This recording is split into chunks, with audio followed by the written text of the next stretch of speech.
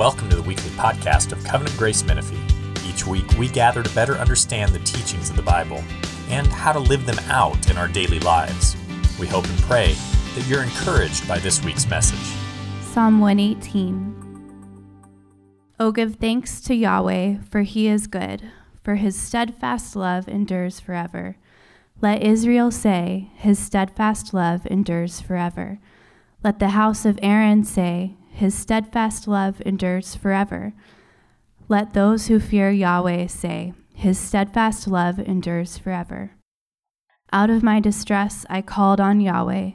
Yahweh answered me and set me free. Yahweh is on my side. I will not fear. What can man do to me? Yahweh is on my side as my helper. I shall look in triumph on those who hate me. It is better to take refuge in Yahweh than to trust in man. It is better to take refuge in Yahweh than to trust in princes. All nations surrounded me. In the name of Yahweh I cut them off. They surrounded me on every side. In the name of Yahweh I cut them off. They surrounded me like bees. They went out like a fire among thorns. In the name of Yahweh I cut them off. I was pushed hard so that I was falling, but Yahweh helped me. Yahweh is my strength and my song. He has become my salvation. Glad songs of salvation are in the tents of the righteous. The right hand of Yahweh does valiantly. The right hand of Yahweh exalts. The right hand of Yahweh does valiantly. I shall not die, but I shall live, and recount the deeds of Yahweh. Yahweh has disciplined me severely, but he has not given me over to death. Open to me the gates of righteousness, that I may enter through them and give thanks to Yahweh. This is the gate of Yahweh. The righteous shall enter through it. I thank you that you have answered me and have become my salvation. The stone that the builders rejected has become the cornerstone. This is Yahweh's doing. It is marvelous in our eyes. This is the day that Yahweh has made. Let us rejoice and be glad in it. Save us, we pray, O Yahweh. O Yahweh, we pray, give us success. Blessed is he who comes in the name of Yahweh. We bless you from the house of Yahweh. Yahweh is God, and he has made his light to shine upon us. Bind the festal sacrifice with cords, up to the horns of the altar. You are my God, and I will give thanks to you. You are my God, I will extol you. O give thanks to Yahweh, for he is good, for his steadfast love endures forever. This is the word of the Lord. Good morning. Man, Josh and Eric are all talk, all bark, no bite. They told me before the service, they're like, hey, we're going to tell people we're going to send out a link and vote on the sermon. The sermon's going to totally ride on him being an elder. And then they didn't do it. They're like, we're going to do it where you can like and thumbs up and thumbs down during the message. He's like, we're going to take a tally at the end. It's all riding on this. So this is an important sermon. So, all right. So let's go ahead and pray, and let's prepare our hearts to receive God's word. Heavenly Father, Almighty God, hallowed be your name, your kingdom come, your will be done on earth as it is in heaven. Heavenly Father, that's our desire to see it. Like all of us want to see your kingdom come fully as it is in heaven. We want to see it rule over this land, this hurting land. And even as we send out Kaylee and her friends and her team, we want to see people be blessed by your kingdom, that your kingdom would rule in our hearts, that you, Lord Jesus, would sit on the throne, because you do, and you would sit on the throne in our hearts, and that we would live as ambassadors for your kingdom, and that the glimpses of your kingdom and people would taste your kingdom and see your kingdom come through your people. And so we even asked this morning that you would allow your kingdom come on this stage, in this building, in Menifee as it is in heaven. That today and this week, as we experience and enjoy and celebrate Holy Week, that we would be so captivated by your word, so captivated by this historical event that changes lives, that it would affect our lives this week, and that we would pour ourselves out in love to our neighbor, to anybody that we come encounter with, and that they would be blessed by Holy Week just like we are. Please be with us. And I ask, Holy Spirit, please fill me, use me, fill all of us. Give us ears to hear, eyes to see. Let us be impacted by your word. It is your word, Holy Spirit. It is your word, Father. It is your word, Lord Jesus. And so many times we come to it like it's just something to be dissected and something to look at rather than an encouragement and a decree and a command from our God, from Yahweh, our covenant-keeping God. Help us, Holy Spirit, to experience your word the way it's supposed to be experienced. Let it not fall on deaf ears. Please be with us. We love you. We pray these things in your name. Amen. So I'm an electrician, and being an electrician comes with a lot of assembly. Like, I didn't know that, but when I started to become an electrician, man, we are assembling things all the time. Like, if something breaks, we have to take it apart and then put it back together. Like, one thing that we have to fix a lot is cords on power tools because the mechanics mess them up. There's disrespect in power tools. No, but they run it over the cord, so we have to take off the cord, take apart the drill or whatever it is, and we have to open it up, take the wires from the power drill, the motor, and we have to disassemble everything. And man, as we fix it and put it back together, we have to follow all these little steps. And man, it is such a bummer when you're done and you realize you forgot one thing in the very beginning to put on. And you have to take it all apart and do it all over again. And that's one reason why I dislike strongly baking. Because man, baking is horrible that way. If you forget one little thing, man, it ruins everything. It's like, why is my cake all flat? It looks like a cookie. It's like, oh, dang it, I forgot that one little tiny thing in the beginning. So I leave that to Lydia because she's good at that. But the reason why I say this is because when we come to the scriptures, and especially this psalm, especially the Psalms, one thing that you'll notice is that Jesus is in the Psalms constantly. Man, there's so many connections to Jesus that you can make because all of Scripture is actually pointing to him. He said that on the road as he was talking to those disciples, he showed them every single thing that talked about him, starting with Moses.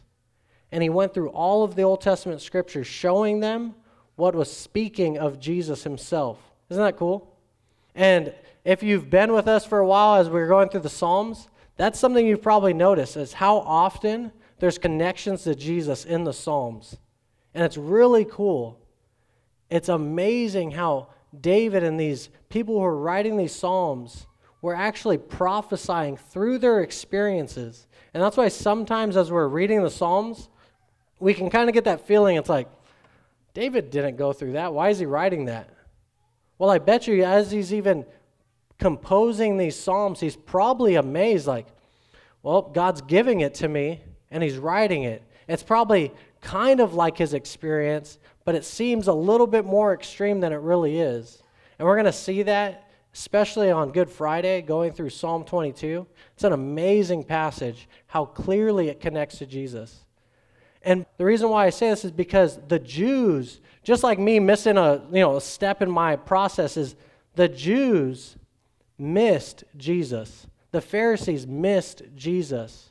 One of the most important things, they missed Jesus in the Psalms. They missed Jesus in the prophetic writings, and they left him out. When they saw him, they did not experience him for who he is. They did not experience the Old Testament scriptures as they were to be experienced, as we get to experience them because we know Jesus and we see Jesus in them. And so today, my goal is to show us Jesus, how this psalm, it's for a king, it's for David, or at least in that time, but it's really a borrowed psalm, and it's really written actually for our King Jesus, not for King David. And so Psalm 118, it's really cool. It doesn't give us an author. Usually right above the psalm, it will say like a Psalm of David or a Psalm of Asaph. And in this psalm, this is a psalm that was most likely written by David, or at least for David, because it's a psalm for a king entering into the temple, a psalm for a king building a temple. And it's most likely, if you guys can, turn to Ezra chapter 3. It's 5 or 4 books backwards if you guys want to turn your Bible. Ezra chapter 3.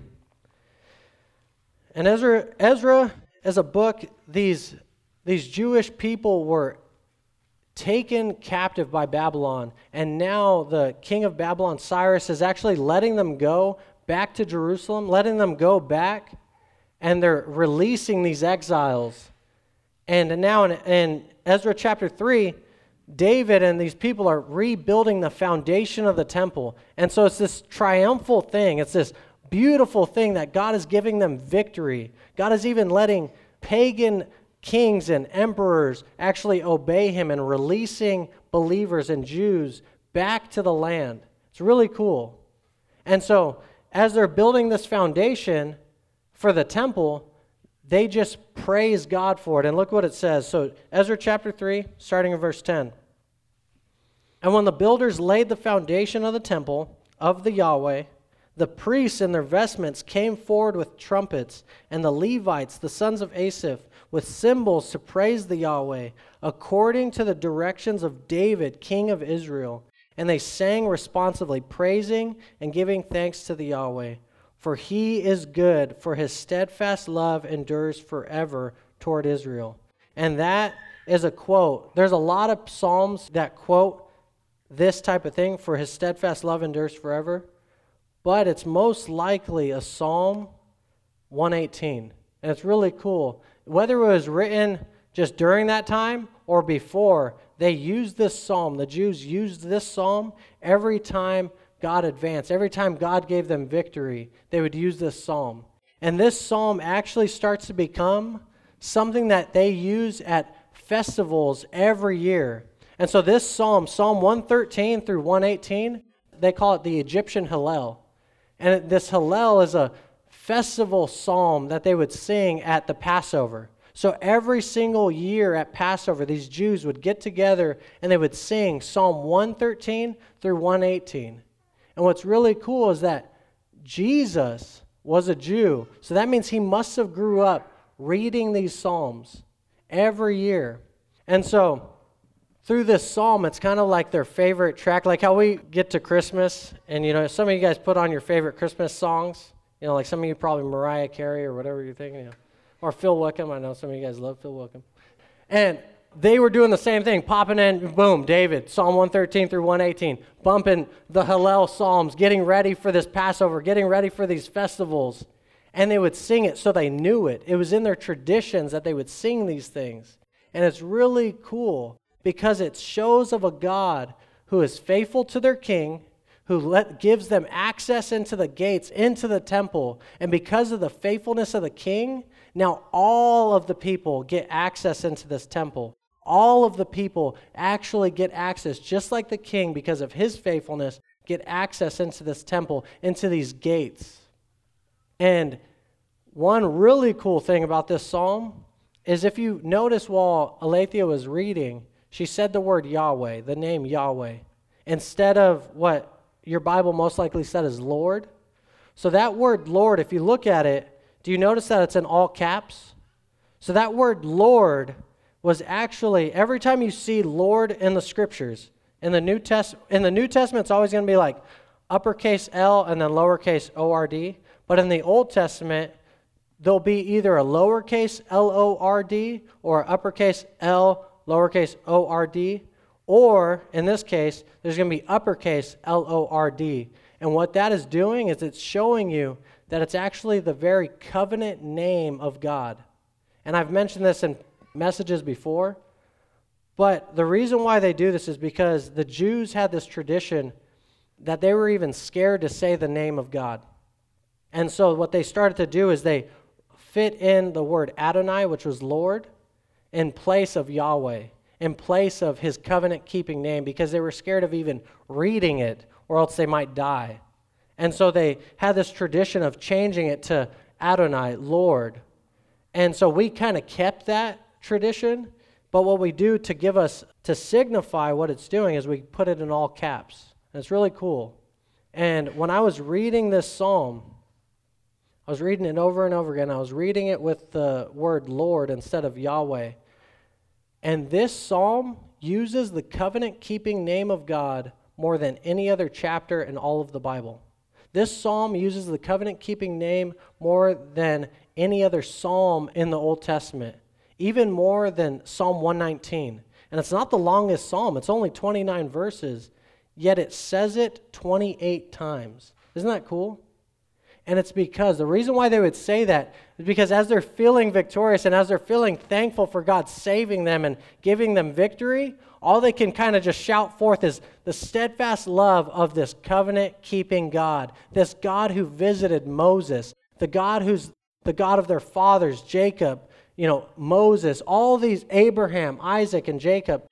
They are so thankful for this covenant-keeping God that all they could do is just say his name over and over again. And isn't that cool?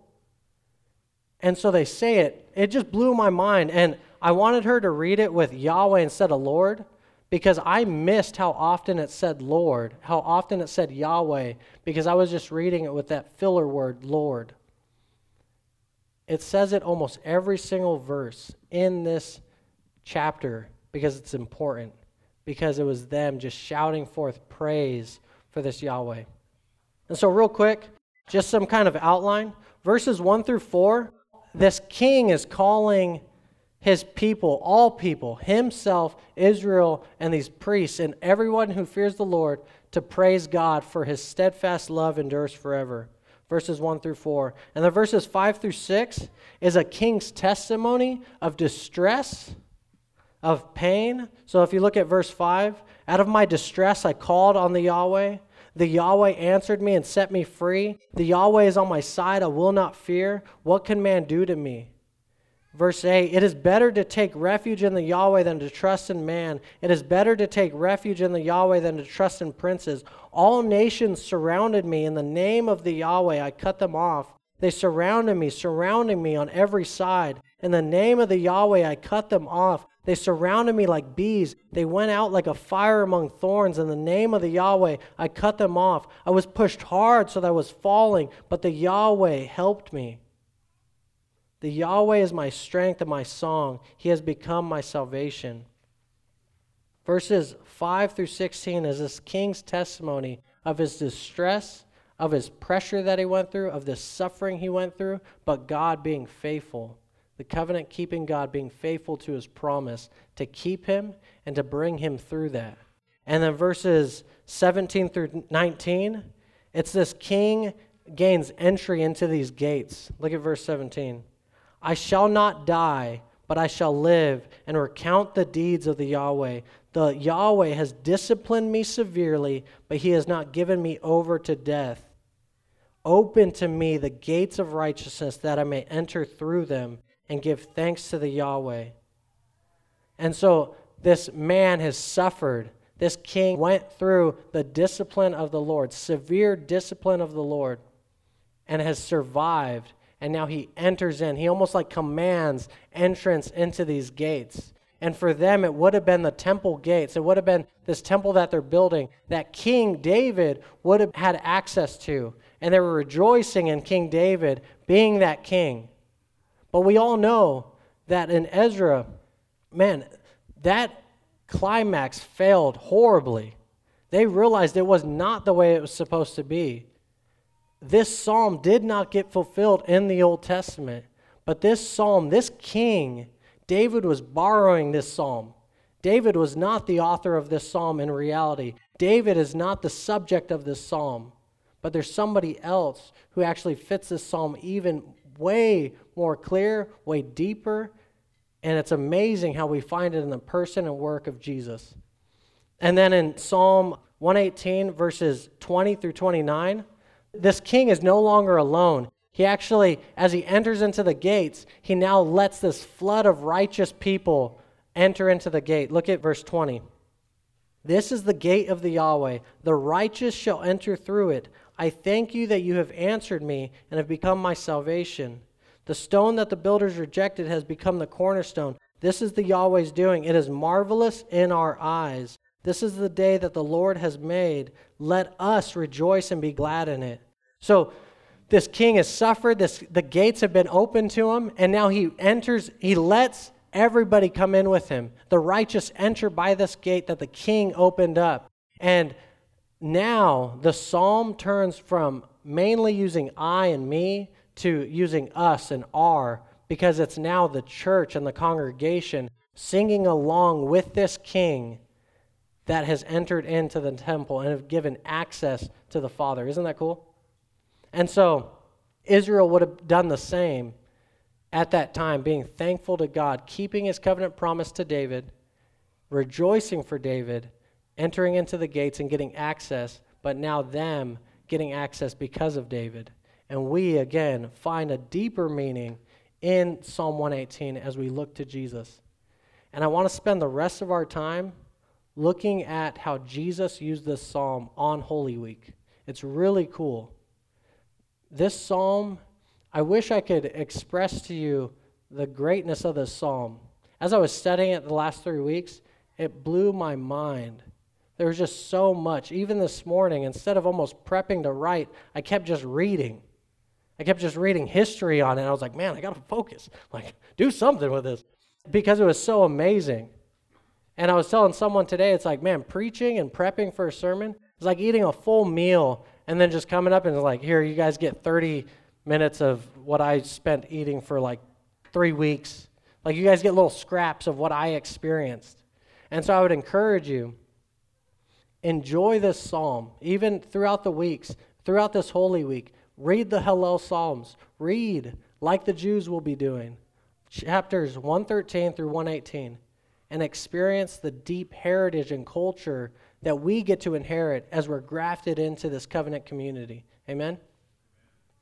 And it is such a bummer to see us as a Christian culture. They say for the last 300 years, we've moved from enjoying the Psalms and worship to mainly using hymns, written songs, instead of the Psalter, instead of using the Psalm book, the actual worship book that God has given us through his people.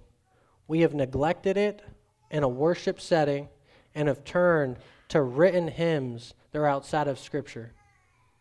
And it's such a bummer, which God does command us. Sing psalms and hymns and spiritual songs. Hymns are great, and we can use them. It's okay. And spiritual songs are great, and they're good. But we should not neglect any of those three things that he gives us. And psalms are one of them. Yet for some reason we have thrown them away because we think almost as if they should be only in the Old Testament. But no, we need to embrace them the way God calls us to and enjoy them. And so if you guys take notes or even have your phone, one way to do that, there's two groups that I know that are doing this right now. There's this one called the Psalms Project, and they want to create a song for every psalm. And right now they're only up to, I think, like Psalm 40. So it's the Psalms Project. If you guys haven't heard of them, look it up. The other one is Poor Bishop Hooper. This is the one that I'm using with my family. I've been using it for the last year. Poor Bishop Hooper. And what they're doing is they're releasing a psalm every single week. So every Wednesday, they release a new psalm. So they started with Psalm 1, and they just finished Psalm 119. And it's really cool how they did even Psalm 119, is every break in Psalm 119, where it's like Beth, Selah, Kadeth, or whatever that break is, they just wrote a song for those verses within those breaks. And so, man, that's a lot of songs. And they're working hard to put out a psalm every single week. Enjoy it and embrace the Psalms the way that the Jews did. Embrace the Psalms the way that God calls us to embrace the Psalms. Sing it with them with your kids. Because I would encourage you, just like Jesus grew up with the Psalms, our kids should grow up with the Psalms. Because all of us, man, so many of us, our hurt and our pain starts when we're a kid. Like, man, when you get older, you start to realize if you go to counseling, man, it's like, they go, okay, tell us about your childhood. And you're like, oh, that didn't affect me. And then you're like crying like a little baby. Oh my gosh, my dad. You know, it's like, And sorry if you have dad issues. I have daddy issues. That's why I could say that. I feel like I could say that because I got daddy issues. But, you find so many people who have these deep issues that affect them for the rest of their lives in their childhood or early on in their teen years. And the Psalms can help us, encourage us to get through those deep times, that when we're pressed, that when we're cut, that the Psalms would pour out of our souls. Yet we're not giving our kids those tools to be able to handle those deep-rooted scars.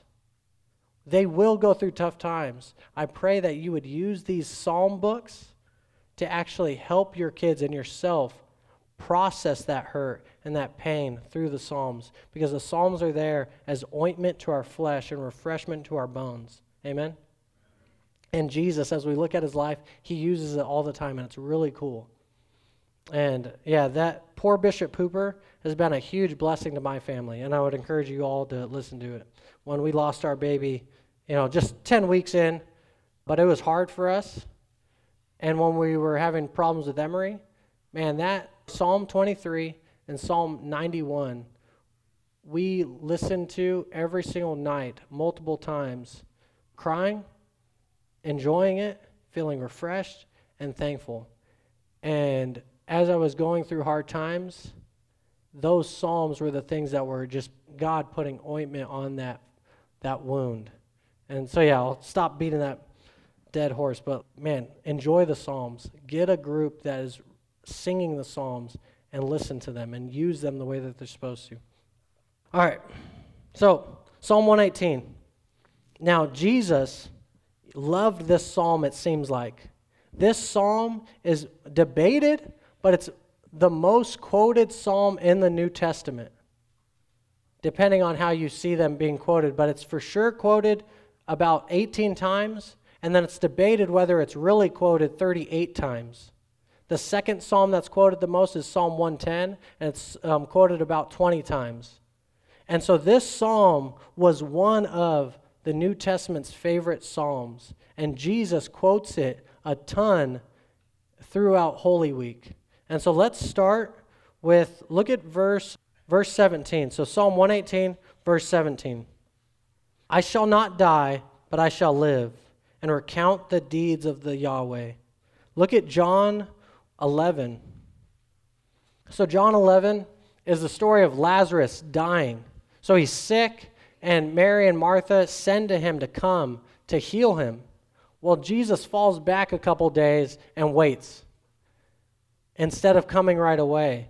And then he finally shows up, and it's already 4 days past Lazarus being dead, and they've lost hope. And then Jesus says right here in John 11, verse 25 and 26, Jesus said to her, I am the resurrection and the life. Whoever believes in me, though he die, yet shall he live. And everyone who lives and believes in me shall never die. Do you believe this? It's not an exact quote, but this is the only thing in Psalm 118 and all of the Old Testament that is even close to what Jesus is saying. And the reason why I believe that he's quoting Psalm 118 is because what happens the days to come. Because this happened probably the day before Holy Week. So if we were in the exact time, it probably happened yesterday. And Jesus is now, to Martha, in my mind, he's pulling up Psalm 118 and he's like, you will not die, you will live. And he goes, do you believe this? And everyone who lives and believes in me shall never die. Do you believe this? And then look at John 11, starting in verse 40. Jesus said to her, did I not tell you that if you believed, you would see the glory of God? So they took away the stone, and Jesus lifted up his eyes and said, Father, I thank you that you have heard me. I knew that you always hear me, but I said this on account of the people standing around, that they may believe that you sent me. Why would Jesus pick the statement, thank you that you have heard me, to prove to them that the Father sent him? Isn't that weird? Because we're missing something. So Jesus goes, I'm going to pick this one statement to pray to God so that the Pharisees and these people here can know that I'm the Messiah. And he picks, Father, I thank you that you have heard me. Now look back at Psalm 118. Look at verse 21. I thank you that you have answered me and have become my salvation. Again, remember, we're dealing with people who listen to these Psalms for sure every year. They're right now probably preparing for the Passover by reading these Psalms, singing these Psalms. When he's saying these little things to Martha, he shall not die, but he shall live, she probably is picking up on Psalm 118. When he says, Father, I thank you that you have heard me, they probably are hearing him being this king that's going to come and open up the gates. You guys get it? You guys see that? It's pretty cool. And then he goes even further. So look at Matthew 21, verse 9. And then we get to Palm Sunday. So that was Saturday. He's telling Martha, he's open up the Psalms, and he's like, all right, let me show you Psalm 118. And he's teaching her and dropping these little hints how he's that king that's coming. You know, he will not die, but he'll live. And then he goes, thank you, Father, that you've heard me. And then look at Matthew 21. This is the triumphal entry. This is now Sunday, him coming in on a donkey, on a colt, and they're worshiping him as this king. So let's start in verse 6. The disciples went and did as Jesus had directed them. They brought the donkey and the colt and put on them their cloaks, and he sat on them. Most of the crowd spread their cloaks on the road, and others cut branches from the trees and spread them on the road. And the crowds that went before him and that followed him were shouting, Hosanna, which means save us, to the Son of David. Blessed is he who comes in the name of the Lord. Hosanna in the highest. And that's a direct quote from Psalm 118. But look at verse 10 of this section. So verse 9 again, Hosanna to the Son of David. Blessed is he who comes in the name of the Lord. Hosanna in the highest. Verse 10. And when he entered Jerusalem, the whole city was stirred up, saying, who is this? They know who he's claiming to be, but who is this? Because they know what this is a quote from. It's Psalm 118. Psalm 118, verse 25. Save us, we pray, O Yahweh. O Yahweh, we pray. Give us success. That's Hosanna. And then verse 26, blessed is he who comes in the name of the Yahweh. We bless you from the house of the Yahweh. Who is this man who is claiming in John 11 to be the person that's going to give them life, not death, who's claiming that the Father hears him? Who's this man that now the crowds are shouting forth, Hosanna, blessed is the man who comes in the name of Yahweh? Who is this man? The Pharisees missed it. The Pharisees, again, are claiming that he's not this man. But he is this man. He is this king. He's this king that's going to open up the gates for all believers to come flooding in because he's the one that went through the distress, went through the punishment so that we can gain access. And then look at, in the same section of Matthew, look at Matthew 21:33. So it's a long section. I'm just going to read it fast and to see what Jesus does with this parable and what passage he quotes. So here another parable. Matthew 21:33. Here another parable.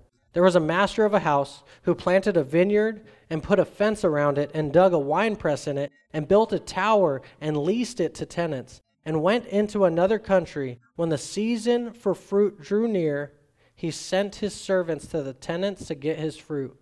And the tenants took his servants and beat one, killed another, and stoned another. Again, he sent other servants more than the first, and they did the same to them. Finally, he sent his son to them, saying, they will respect my son.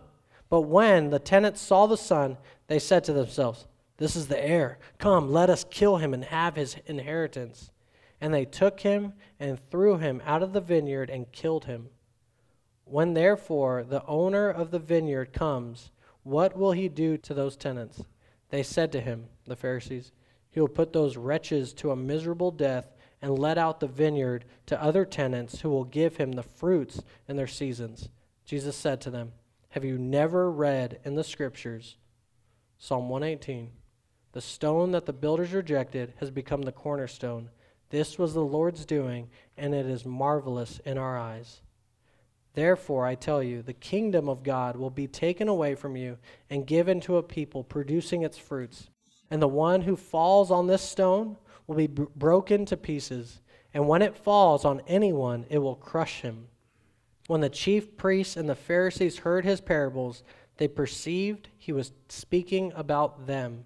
And although they were seeking to arrest him, they feared the crowds because they held him to be a prophet. What's so crazy is these Pharisees are actually getting proper teaching from Jesus, saying, hey, these tenants, right? Let me tell you the story of this slaughtered son. What is the father going to do to them, those tenants who slaughtered his son? Well, he's going to punish them. And he's like, have you never read? And he quotes Psalm 118, "The stone that the builders rejected has become the cornerstone. This was the Lord's doing, and it is marvelous in our sight," in our eyes. And the Jews, the Pharisees at this time, being so covetous of the son's inheritance, they probably are saying the same thing, wanting the kingdom for themselves, not for the son. They're going to actually fulfill this very prophecy, even though it was told to them, because they so badly wanted the kingdom their way. Isn't that crazy? Like, imagine you being that person wanting to arrest this guy. This guy's making this huge claim that he's this son, that he's this stone that the builders rejected, and he's calling them the builders. And they know that he's calling them the builders, and they're like, let's kill him. Like, that just sounds weird to me, but it's crazy because they cannot go against the purpose of the Lord. They cannot go against the sovereignty of our God. Look how powerful he is, and it's marvelous in our eyes. This should amaze us that they couldn't even stop themselves from fulfilling this prophecy, from fulfilling this psalm. Jesus was clearly giving it to them and telling them, you are the builders. And they said, we perceive that he's talking about us. We won't kill him now. We'll do it later. And that's even to fulfill the prophecy when Jesus wants them to. It's crazy. It's so cool. So this is most likely as Holy Week's going on. Hosanna's just already been sung. They've declared him, even though if they really understood it or not, they've declared him as the true king of Psalm 118. And now as Jesus is going throughout his ministry, he's proclaiming to them that they're the builders and he's the stone that's going to be in the cornerstone and everything's going to be built on it. And it's going to become the highest mountain, the highest building, the highest temple ever made through Jesus being this cornerstone. And then he goes even further. So Psalm 118, look again. Blessed is he who comes in the name of the Yahweh. We bless you from the house of the Yahweh, verse 26. Well, Jesus, right, who quoted this in the New Testament? The crowds, right? The crowds came and said, Hosanna, save us. Blessed is he who comes in the name of the Lord. But then what's even cooler is Jesus quotes this about himself. Look back at Matthew 23, starting in verse 37. And as you're turning there, chapter 23 of Matthew is these woes that Jesus is going to give to these scribes and Pharisees, telling them how just wicked and horrible and who they truly are. But as he's doing that, he's going to break into a lament, and that's where we see right here. Verse 37, O Jerusalem, Jerusalem, the city that kills the prophets and stones those who are sent to it.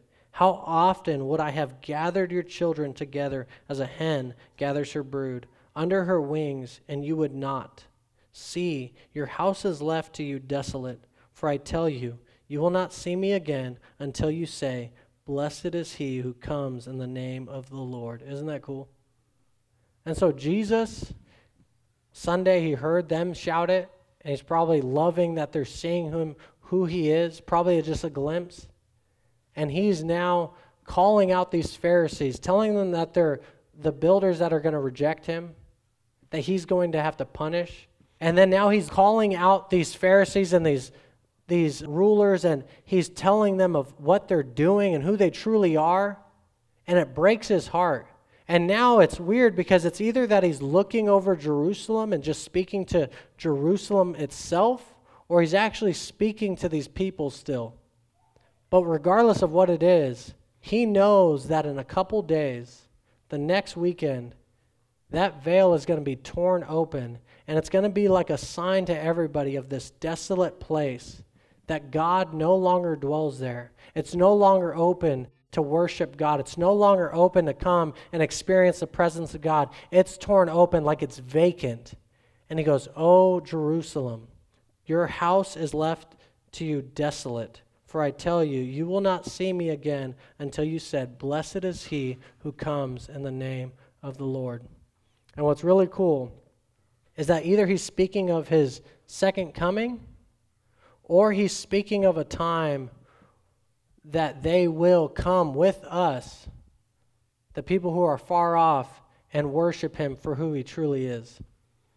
And so regardless of when that time is, we should pray that as we go out and we preach the gospel to people, that they would all, just like the psalmist and just like these Old Testament Jews, as they see Jesus, would burst out in a psalm and say, "Blessed is he who comes in the name of the Yahweh."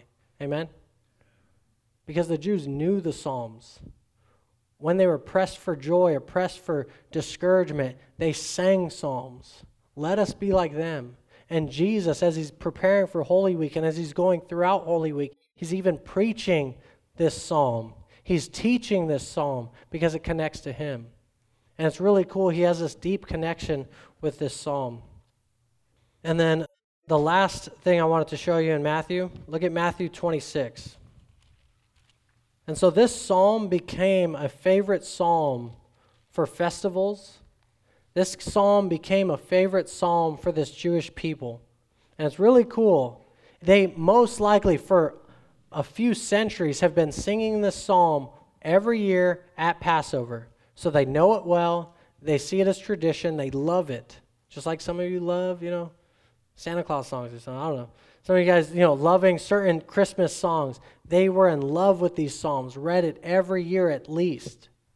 And then look at Matthew 26, starting in verse 30. So this is the Lord's Supper. I'll start actually verse 26.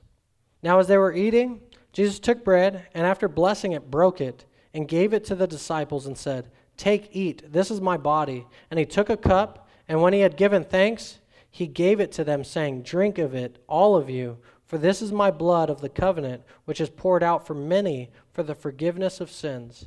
I tell you, I will not drink again of this fruit of the vine until that day when I drink it new with you in my Father's kingdom.' And when they had sung a hymn, they went out to the Mount of Olives. Most scholars believe, because of the tradition of the Jews, that hymn that they sang was Psalm 113 through 118. Think of it with me. Jesus, the very last psalm he sings is Psalm 118. Look again with me at Psalm 118. Verse 5. "Out of my distress I called on the Yahweh. The Yahweh answered me and set me free. The Yahweh is on my side, I will not fear. What can man do to me? The Yahweh is on my side as my helper. I shall look in triumph on those who hate me. It is better to take refuge in the Yahweh than to trust in man. It is better to take refuge in the Yahweh than to trust in princes. All nations surrounded me. In the name of the Yahweh, I cut them off. They surrounded me on every side. In the name of the Yahweh, I cut them off. They surrounded me like bees. They went out like a fire among thorns. In the name of the Yahweh, I cut them off. I was pushed hard so that I was falling, but the Yahweh helped me." The Father's helping him through this pressure. But then right here, verse 18. "The Yahweh has disciplined me severely, but he has not given me over to death." If this is truly a psalm of a king, and that king being Jesus, how can he proclaim this? Well, he could proclaim it the same way that he's saying to Lazarus that he will live again. Because yes, he dies, just like all of us will physically die. Someone might see us die, but us who believe in Jesus will never truly die. We will live. Jesus was this king who was not just severely disciplined, but he was severely punished. When we get disciplined by God, there is no punishment in it, because all of it was poured out on this Psalm 118 King, Jesus. Every single ounce of everything you've ever done that was disobedience to God has been poured out on the Son in the name of Yahweh. It pleased Yahweh to crush his Son. It pleased him.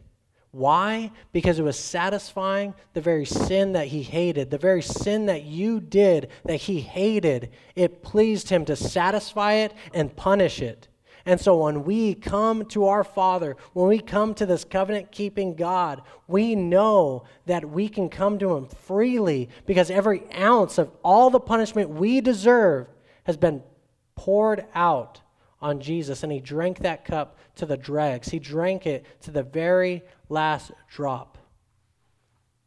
And Jesus is reading this psalm right before he goes out to the garden. And he knows, verse 22, the stone that the builders rejected has become the cornerstone. He knows that he's that stone that the builders are rejecting, but through this death, that through this suffering, he's going to become this cornerstone.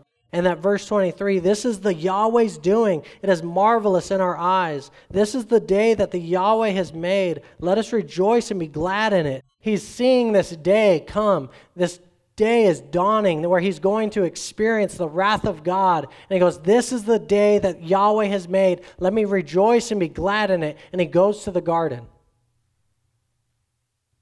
And then he reads the cry of the people, verse 25, save us, we pray, O Yahweh. O Yahweh, we pray, give us success. Jesus knows he's the only way that these people can be saved. He knows that these cries of these people are for him to enter into the cross, to be lifted up so that all men can see him and all men can be healed by him. He knows he has to go through this for them as they cry, Hosanna, save us. Oh, Yahweh, save us. He knows he's the Savior that can only do that. In verse 26, he knows, blessed is he who comes in the name of the Yahweh. We bless you from the house of the Yahweh. He knows he's that man. He knows he's that king. Though they misunderstood it and they thought he was going to become king on a throne on this earth, but he first had to be lifted up, and now he's seated, reigning at the right hand of the throne of the Father. And then look at verse 27.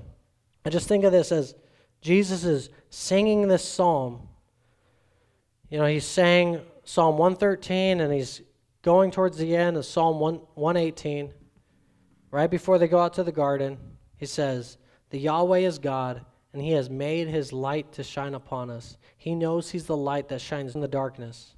He knows he's the light that shines like John is speaking about in his gospel. And what's so cool is when in John 13, when Judas takes the sop from our Lord Jesus, Jesus says, whatever you're doing, do quickly. He goes out, and John writes, and it was dark. And it's really cool how he writes that. He's very poetic in showing that. And Jesus, after that, enters in that darkness. And that's the night that he gets betrayed. That's the night that he goes to the cross. He enters into that darkness, but the Yahweh is God, and he has made his light to shine upon us. And then right here, the end of verse 27, bind the festal sacrifice with cords up to the horns of the altar. Jesus is singing this, knowing that he's that festal sacrifice, that festival sacrifice that's going to be bound with not cords but nails to the cross, taking every drop of punishment on him, every drop of wrath on him. Isn't that crazy? Like, think about what Jesus is doing, but he's using this psalm to probably help him get up. And when he's in the garden, sweating drops of blood, and he gets up, not my will, but your will be done. This psalm and these psalms probably encourage him and help him to get up. And you know what? Is Jesus, we only have 7 statements that get mentioned on the cross by Jesus, and 3 of them are psalms. Quotations from the Psalms. This man bled the Psalms. This man literally, as he's being torn open, quotes Psalms. Let us, like him, be a man, a woman who quotes Psalms as we're going through the toughest, darkest times, because God has given us this book, given us this psalter to use it as ointment to our flesh in the darkest times. Amen? And I would just encourage us all that we would be able to say, because of Jesus, verse 17, I shall not die, but I shall live and recount the deeds of the Yahweh. The Yahweh has disciplined Jesus severely, but he has not given him over to death. Open to me the gates of righteousness, that I may enter through them and give thanks to the Yahweh. Jesus is that King who opens the gates. And now, as verse 20, this is the gate of the Yahweh. The righteous shall enter through it. Jesus is that gate that we enter through his sacrifice. And we all, with a clean slate and with his righteousness, get to enter and praise him. And I would encourage us all that we would do the same thing that this psalm is doing. It begins with the same verse and ends with the same verse. Psalm 118, verse 1. Oh, give thanks to the Yahweh, for he is good, for his steadfast love endures forever. Verse 29. Oh, give thanks to the Yahweh, for he is good, for his steadfast love endures forever. Let us worship God correctly, for his steadfast love endures forever. And let us enjoy the Psalms the way they're supposed to be enjoyed. And let us pray that as we get cut, as we get pressed, as we rejoice, that Psalms would flow through our lips and that they would bless the world the way that they blessed Jesus, and that we would be people and follow in his footsteps. Let's pray. Our Father, you have made your light to shine upon us. You have bound that sacrifice, your Son, on the cross. And it's so amazing to me that that was your will. He was the stone that the builders rejected. He called them out to their faces that they were the builders, yet they could not go against your will. They could not go against your plan because you're so much stronger, you're so much mightier. And that even through Pontius Pilate, you were fulfilling your plan. Even through Judas, you let him go to fulfill your plan. You are so gracious and kind to us. Though we deserve punishment, you've given us everything to be accepted by you, and everything is found in our Lord Jesus. All of your promises become yes in Jesus. All of your word we get because of Jesus. All of the promises, all of the good gifts. And we become children of you because of Jesus. If anybody is dealing with guilt and shame, please, Holy Spirit, I ask that you would help them to know that they're forgiven and that they can now get up and walk in that forgiveness because of the person and work of Jesus. He was that sacrifice that was nailed to the cross, taking all of our guilt, all of our shame, all of our sin. Please, Lord Jesus, be with us. Please, Lord Jesus, help us to sing the Hallel Psalms this week. Help us to join with all of the church universally singing the psalm book that you've given us. We love you. We pray these things in your name. Amen. Thank you for listening to this week's podcast. If you'd like to know more about our church, you can email us at info@covgracemenifee.org. May the Lord bless your week and guide your steps.